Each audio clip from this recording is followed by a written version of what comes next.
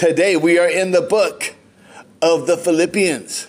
In that letter to the Philippians that Paul wrote, we are in chapter 3, so we are marching right on through this mighty book. And everybody, this is going to be a good day today because I want to talk about pandemics. That's right, you haven't heard anything about this, but you're now going to hear about the spiritual pandemic that is killing America. We've looked at so many things that are happening in our country with the election, with all of the unrest, all of the things happening that people are upset about. But there is a slow disease that is creeping into the church of Jesus Christ. Maybe you've seen it. Maybe you've seen this kind of, I want to use the word malaise, but then as a retired English teacher, I like those kind of big words that have absolutely no meaning in modern culture. Let's call it an apathy that has creeped into the church. The church has become apathetic in the year 2020. We are so concerned about keeping ourselves healthy physically, we are neglecting our spiritual health. And there is a pandemic of apathy and compromise that is attacking the church in America today. Fortunately, right here in Philippians chapter 3, we have a 3-step plan that Paul lays out for us to combat the spiritual pandemic of compromise. Aren't you excited now? That's why I kept the boys out here today. I want them to be part of it because they are the number one target of this spiritual compromise and apathy that is attacking our church today. So guys, everybody, open your Bibles to the book of Philippians chapter 3. We're going to start in verse 1. We're talking about staying healthy in the time of a spiritual pandemic. First thing that you can do, and you've seen this in every TV commercial, every sign everywhere, you need to wash your hands of spiritual contamination. I got really cheesy with this one, y'all. I'm like pulling them right off the poster at work. Wash your hands of spiritual contamination. Philippians 3:1. Finally, my brothers, rejoice in the Lord. To write to you again about this is no trouble for me and is a protection for you. Watch out for dogs. Watch out for evil workers. Watch out for those who mutilate the flesh. Ooh, that sounds really gross the day after Halloween. Mutilate the flesh. What is he talking about? Now, don't forget, Christianity arose out of a Jewish Messiah. There are those who believe that Christianity supplanted or took the place of Judaism in the world. That is not so. The children of Abraham, Isaac, and Jacob are still the anointed children of God. And you should say amen to that because it is the truth. Even our Lord himself said that we are like wild grapes that have been fitted into the root of Israel. And it is from the root of Israel that we draw our life. It is from the promises of Genesis, Exodus, Leviticus, Numbers, Deuteronomy. It is from the prophets of Israel that we know the coming of the Messiah. Amen. Every Christmas, every Easter, we go through prophecy. Why? Because prophecy tells us who the Messiah will be, what the Messiah will do. If Jesus had not fulfilled those prophecies, we wouldn't have a Messiah today. So here's what we do. It says, watch out for those who mutilate the flesh. Those who were Jewish by birth had been circumcised as young men on the 8th day. That circumcision was an outward symbol of what had happened because they were born into the Jewish people. Now, if you met a Gentile man, it was easy to tell a Gentile man he was not circumcised. Abraham's men, when they came into faith, had to be circumcised as grown men, not as 8-day-old children. So circumcision was a big deal. But now something better has come along. Jesus Christ comes along and does something more than circumcising the flesh. That's why he says, be careful for the dogs, the evil workers, and those who would mutilate you. Some of the Jews who had faith in Christ were saying to young Gentile men, it's good that you believe in Jesus, but you have to obey the Jewish law too. Now there is actually a church in America today, a very large church that believes that you must keep all the Jewish laws, all the Jewish dietary laws in order to be faithful. In fact, they only meet for services on Saturday. And that's because that's when the Jewish Sabbath is. So they believe you have to hold to the letter of the law in order for grace to be active in your life. But that's not what we're going to find today. You see, there are those who would drag you into religion. I hate religion. Understand me when I say this. I do not like religious people. Religious people fill their mouth with do, don't, never, never. They always fill their minds with laws. Christ came, oh boy, it's going to be one of them days, I can tell already. Christ came to supplant the law, to take the place of the law, to fulfill it all so that we didn't have to live by every jot and tittle that was written down in the law. Jesus came to remove us from that. In fact, at that Council of Jerusalem, they even said, hey, why are we putting on the Gentiles a burden even our fathers couldn't bear under, couldn't keep all those things? How many people have you met that say, what? You didn't go to church on Sunday, then you're not saved.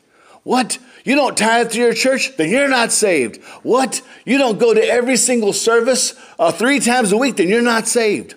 There are people out there like that. I've served in churches like that. If you didn't go to every single prayer meeting, they would suspect that you were not really a Christian. Because a Christian had to keep all these laws, all these meeting times. And that's not what this is about. Paul wants to set them free from an obligation to the law. He says, be careful of those who want to come back and add circumcision to the faith in Christ. For we are the circumcision, the ones who serve by the Spirit of Christ, boast in Christ Jesus, and do not put confidence in the flesh. We don't put our confidence in our actions. My faith is not in my actions. My faith is in Jesus. Amen? Now think about that. If your faith is in what you do, then you can earn your salvation. If you can earn your salvation, Jesus didn't have to die. Amen? Now, don't get me wrong. You have to live up to what you've already attained. You need to live the life of a born-again believer. Jesus shows us how to live. We need to do that, but those are not the things that save us. We are saved by faith. Then we are saved to fulfill all of these things that we are meant to do. Let's go on. Although I once had confidence in the flesh, if anyone else thinks he has grounds for confidence in the flesh, I have more. Circumcised the 8th day of the nation of Israel, of the tribe of Benjamin, a Hebrew born of Hebrews, regarding the law, a Pharisee, regarding zeal, persecuting the church, regarding the righteousness that is of the law, blameless. Paul is telling you who he was. He was the pinnacle of Jewish religious thought. He says this, I have done all of the things that a Jew must do. I have done all of the law. I have kept it all. Therefore, under the law, I'm righteous. But that's not what I trust in. Thank you. Romans 2:28 and 29. For no one is a Jew who is merely one outwardly, nor is circumcision outward and physical. But a Jew is one inwardly, and circumcision is a matter of the heart, by the Spirit, not by the letter of the law. His praise is not from man, but from God. That says it all right there. So basically, the Jews have come in. They want the people who've come to faith in Christ to do what they do. Has anyone ever told you how to live your life since you became a Christian? Has anyone ever told you why Christians don't drink beer? That's an old Baptist standard right there. I don't drink and I don't chew, and finish it up. I don't go with girls who do. I knew you knew that one. Here's the thing. We are not saved by what we do and don't do. We are saved by faith in Christ. And right now, people are getting very religious out there. They're trying to tell us, hey, if you want to be a Christian, you have to wear these kind of clothes, go to church on Sunday, go to Sunday school, go to Sunday night meeting, go to Wednesday night meeting. Some churches don't have Wednesday night services. We don't have a Wednesday night service. We used to have Sunday night, but there was no one to show up. So we come on Sunday morning to find out what God is doing, what God is saying. Now we look at this. Paul says, I've got everything I need according to the law, but I know the law is not enough. I know it's not enough to save me. It's not enough to bring me to Christ. That's important. And I want you guys to remember this. Your relationship to Christ is not based on how many times you come in that back door. It's not based on how many services you come to. It is based on your personal connection to Jesus Christ. Amen. Now, you can come in here on Sunday morning. You can sit in that pew. Heck, you can jump that pew. You can raise those hands. You can speak in tongues if you feel so led, although we would have a conversation afterwards.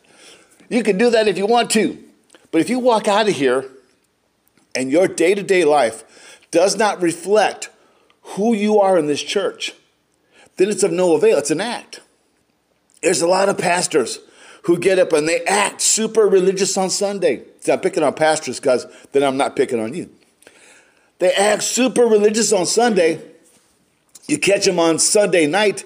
They're watching the football game and they're drinking beer and they're chewing on chips. And the next day they're out there cussing the tax man. And the day after that they're complaining about their wife. And the day after that they're cheating somebody by selling something for twice as normal price. So here you go. Who is the real Christian? He says right here, it is not the one who on the outside looks right. It's the one who is right on the inside.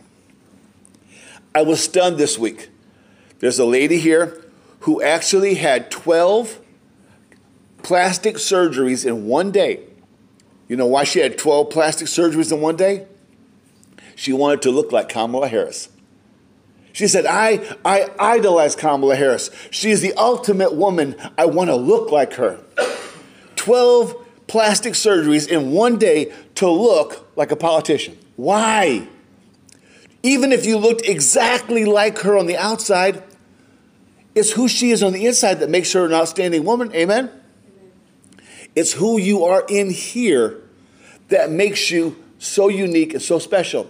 The outside changes.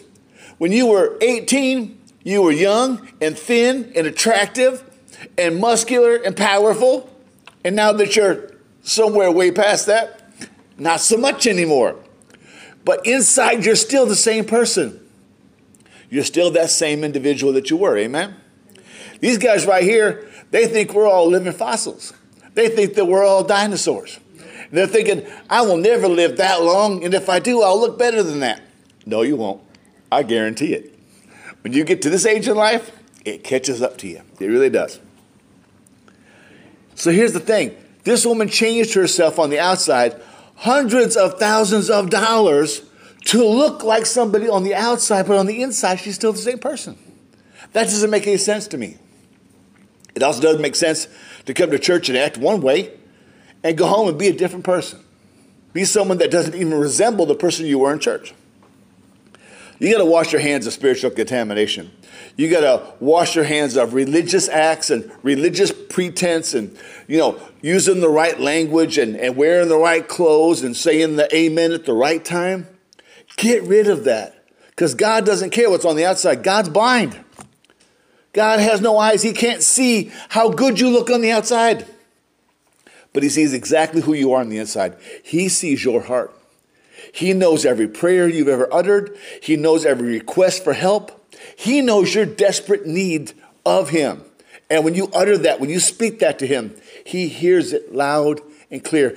That's the person he sees, not the outside. Always the inside.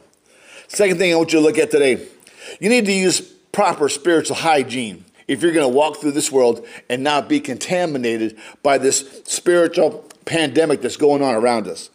Philippians 3:7.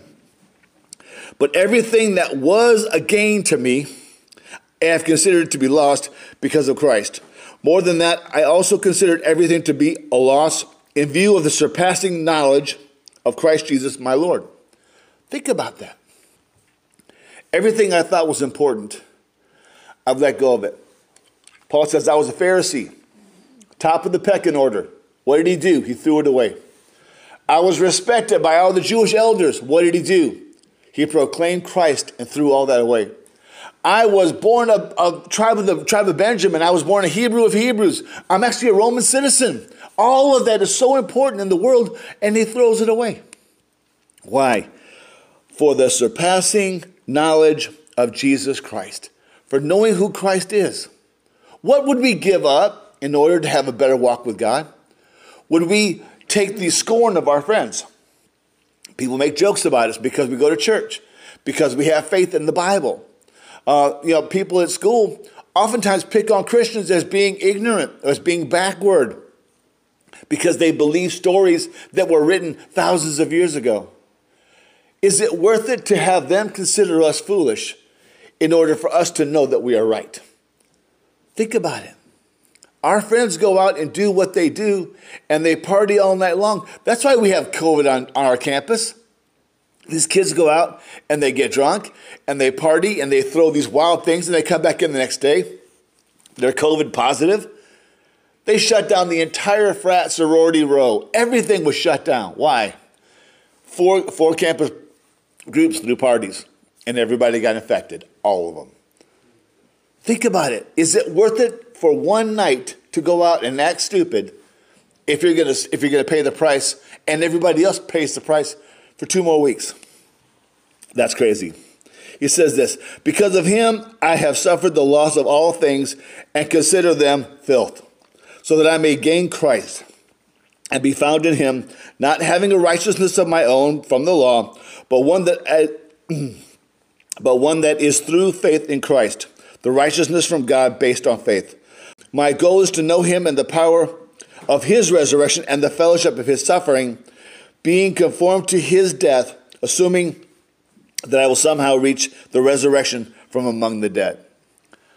Paul says, if I can just stand with Christ in the end of days, losing all this is worth it.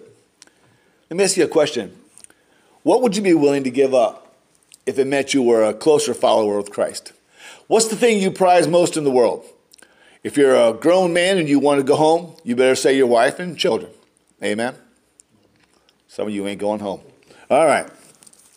What is it that you prize above all things? What do you look after? Is it your reputation? Is it your possessions? Is it the things that you've got or the things that you hope to acquire? Is it your bank account? Is it your reputation in the community? What is it that you prize so much? And if I ask you, would you be willing to give that thing up for Jesus Christ? Would you do it? That's the question.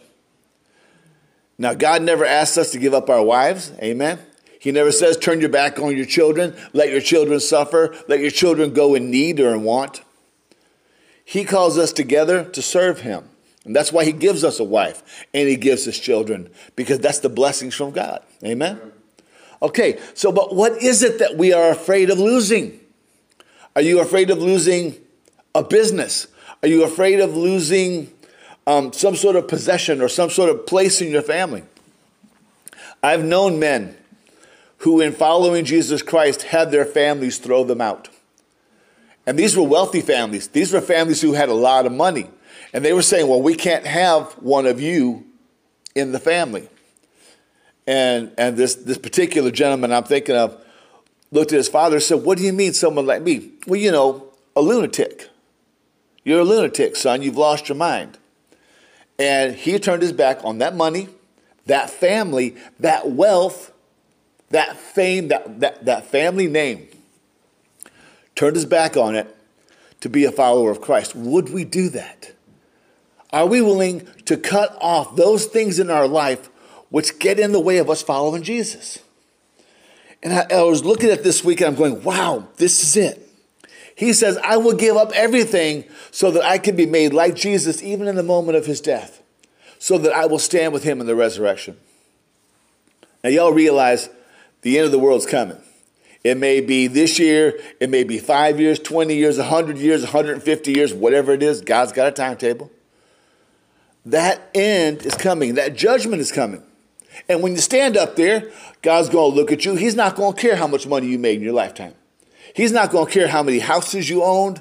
He's not going to care how many trucks you had. I'm picking up people. He's not going to care how many boats you had. He's not going to care about what school your children went to. Well, my kid went to A&M. My kid went to UT. My kid went to wherever.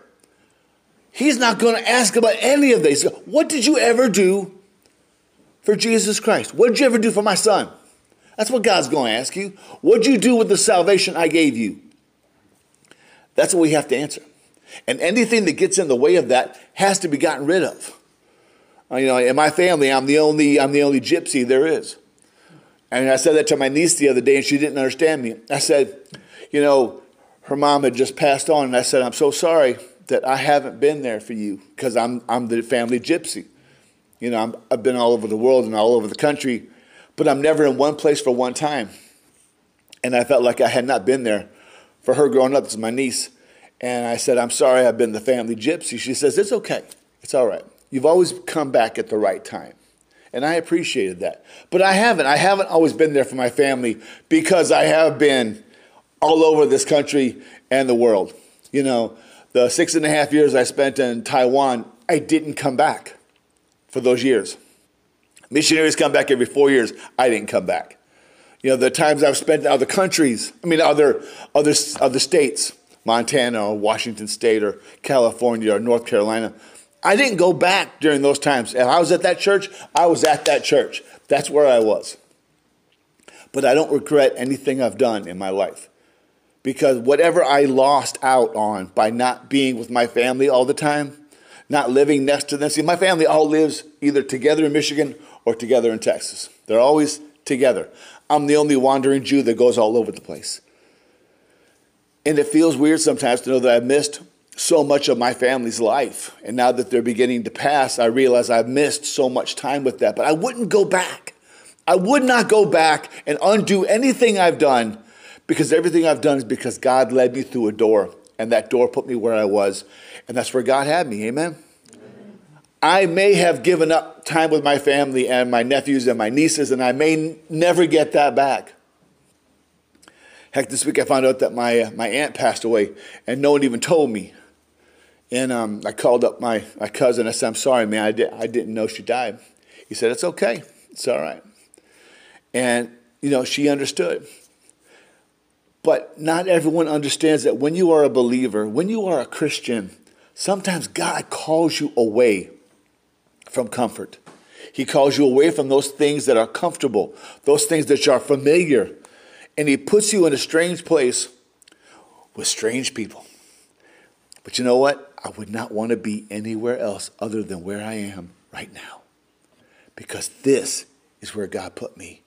This is where God brought you.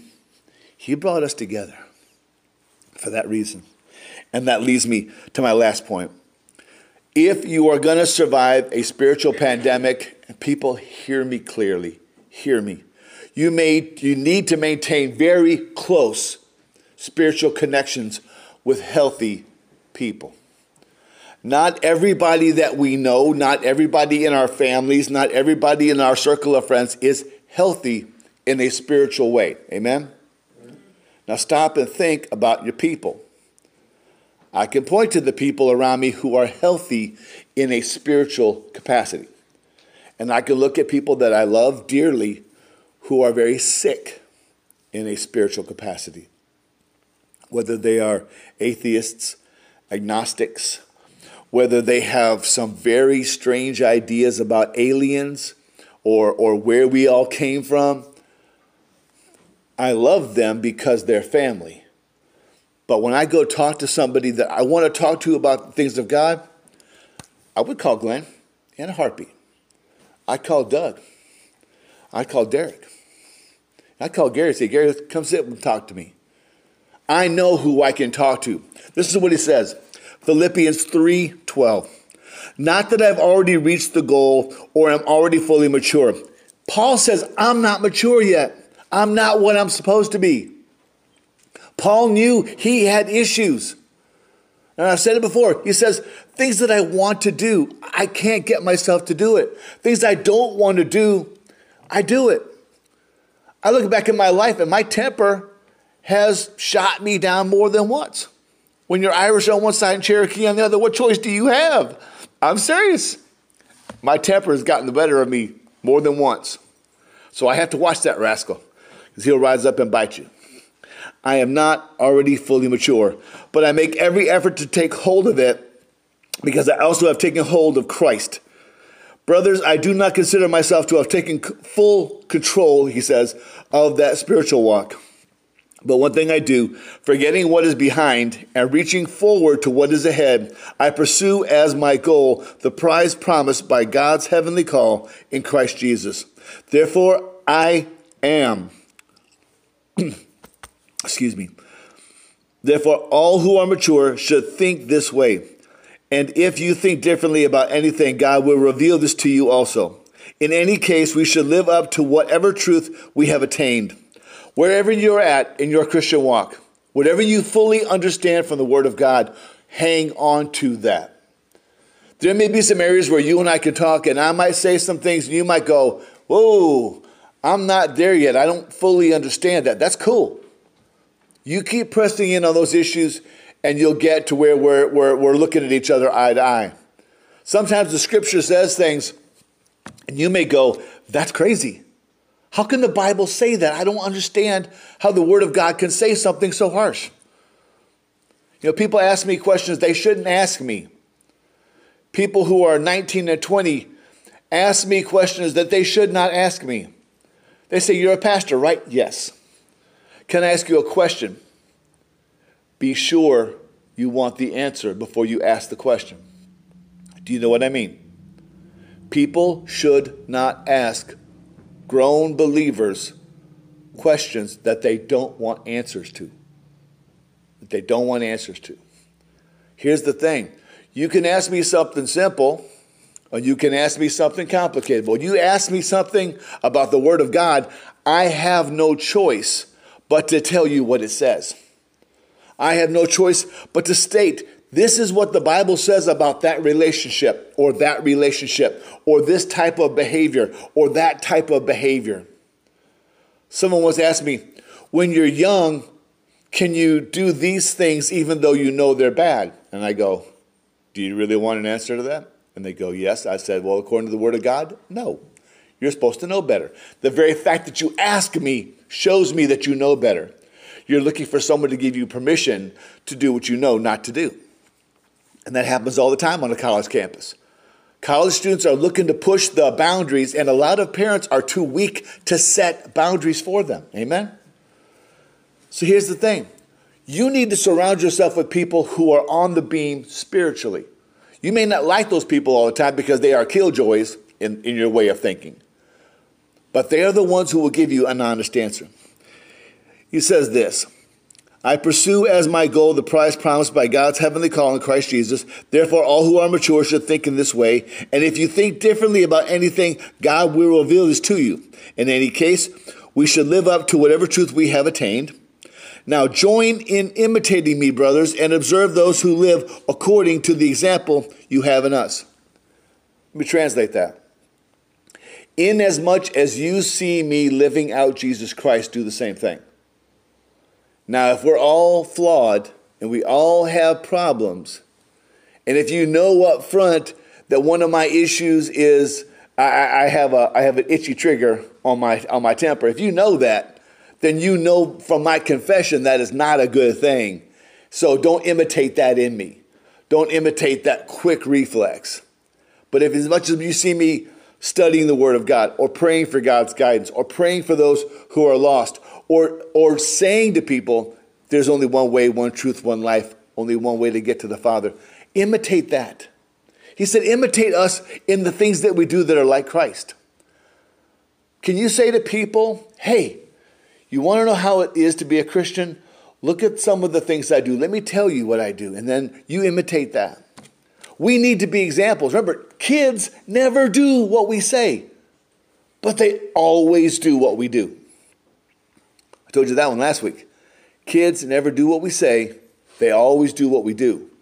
So we have to limit ourselves to a pattern of behavior that is consistent with what we're trying to teach our kids. I have a pair of friends of mine, and we've known them for centuries.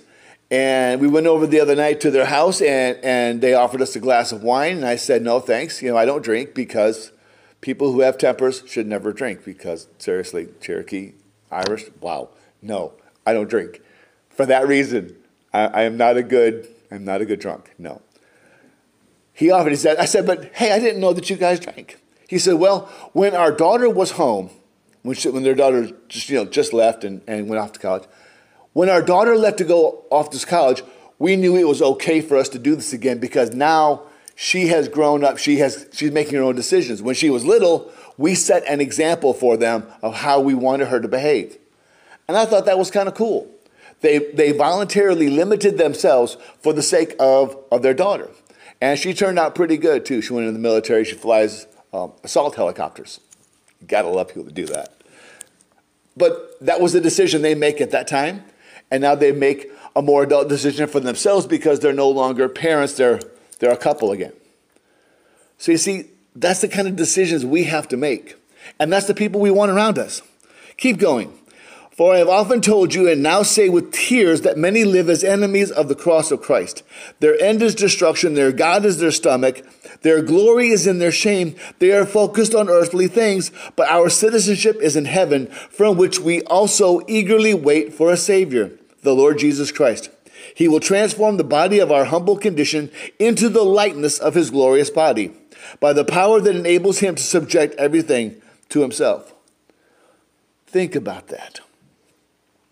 He says, with tears in my eyes, I'm telling you, people that I have talked with, people that I have worked with, are now the enemies of Christ. They are the enemies of Christ because they focus on the world and they focus on worldly things and they focus on their own appetites.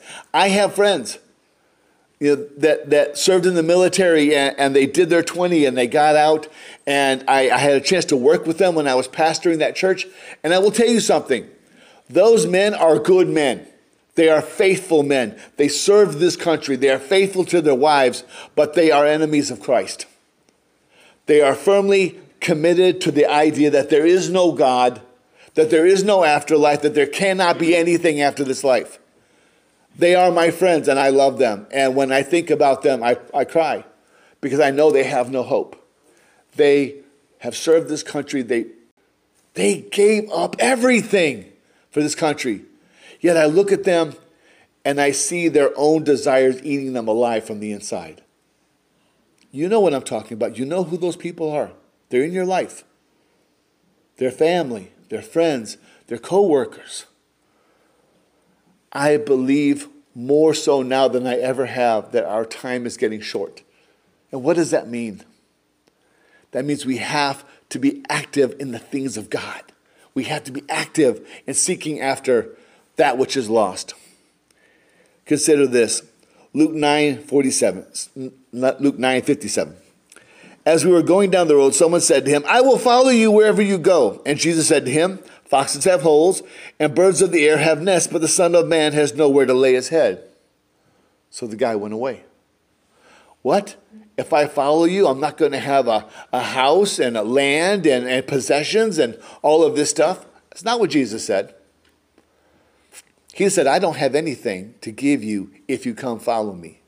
Oftentimes, disciples in the first century would follow a wealthy teacher because they wanted to learn from him to gain that wealth for themselves. But for Jesus to say, I don't have anywhere to live. I have no home. I have nothing. No family. They didn't want to follow him anymore because they couldn't gain anything from him.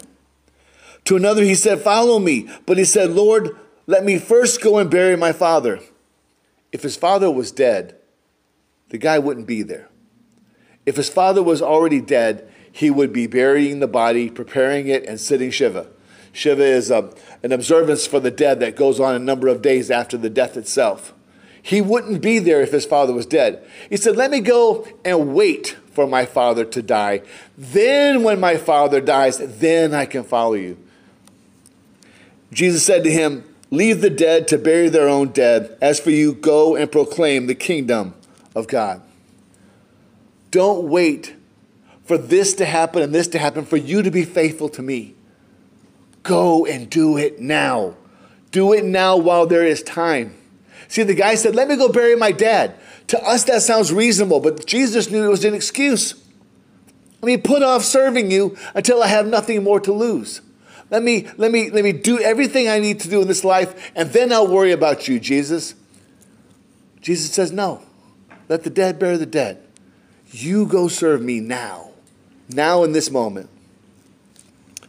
He says this, yet another said, I will follow you, Lord, but let me first say farewell to those in my home. Here's another excuse. Let me go tie up some family issues. I got to go visit my cousin. I got to go see my third wife 7 times removed. I got to do all these things, Lord. No, he says. Jesus said to him, no one who puts his hand to the plow and looks back is fit for the kingdom of God. Once you begin the walk with Christ, nothing else can take preeminence in your life. And that is a tough thing to handle. When you said I do to your wife, you knew that was for life, right?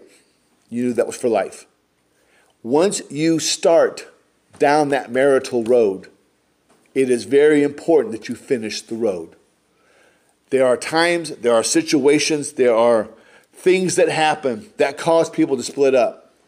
And sometimes very good things. I've known some friends of mine who got into very bad relationships, and the relationship went very dangerous, and they got out, and I said, praise God, they got out. Nicole's friend just went through a situation where she was dating a guy, and the more she found out about this guy, the more dangerous he became, and the more she doubted her own safety, so she got out of the relationship. That makes sense. But by and large, when you start down the road, 50 some years down the road, you want to look across and there's that same person that you started the road with. That same relationship. I know I talk a lot about marriage, but there is no better example for the Christian life than a marriage. Because a marriage, when you say, I do, you better do. Because there's meant to be a partnership through life. It's meant to take you through that walk.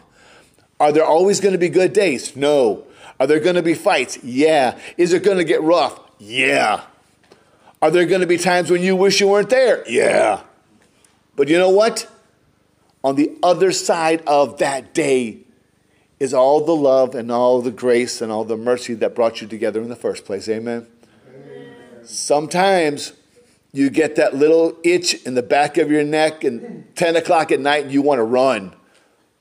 But when you get up the next day and you're still there, that itch is gone, honey. And everything that you had is still there. And all you can do is look at her or look at him, say, praise God, from whom all blessings flow, and go back to the work of being married. That's how you get through 40, 50, 60, 70 years of marriage. Because you put your nose to the grindstone and you work it out between you and that person and the Lord God who stands in the middle. Amen? Yeah. If we're going to get through the pandemic of apathy, the pandemic of compromise, the pandemic of let's make a church that fits all my needs and then I'll be happy. No, if we're going to do that, first of all, wash your hands of all that spiritual contamination, all those lies, all those stories. You have to be this, you have to be this, you have to be that. Get rid of that and get right down to what it means to be in a relationship with Jesus Christ.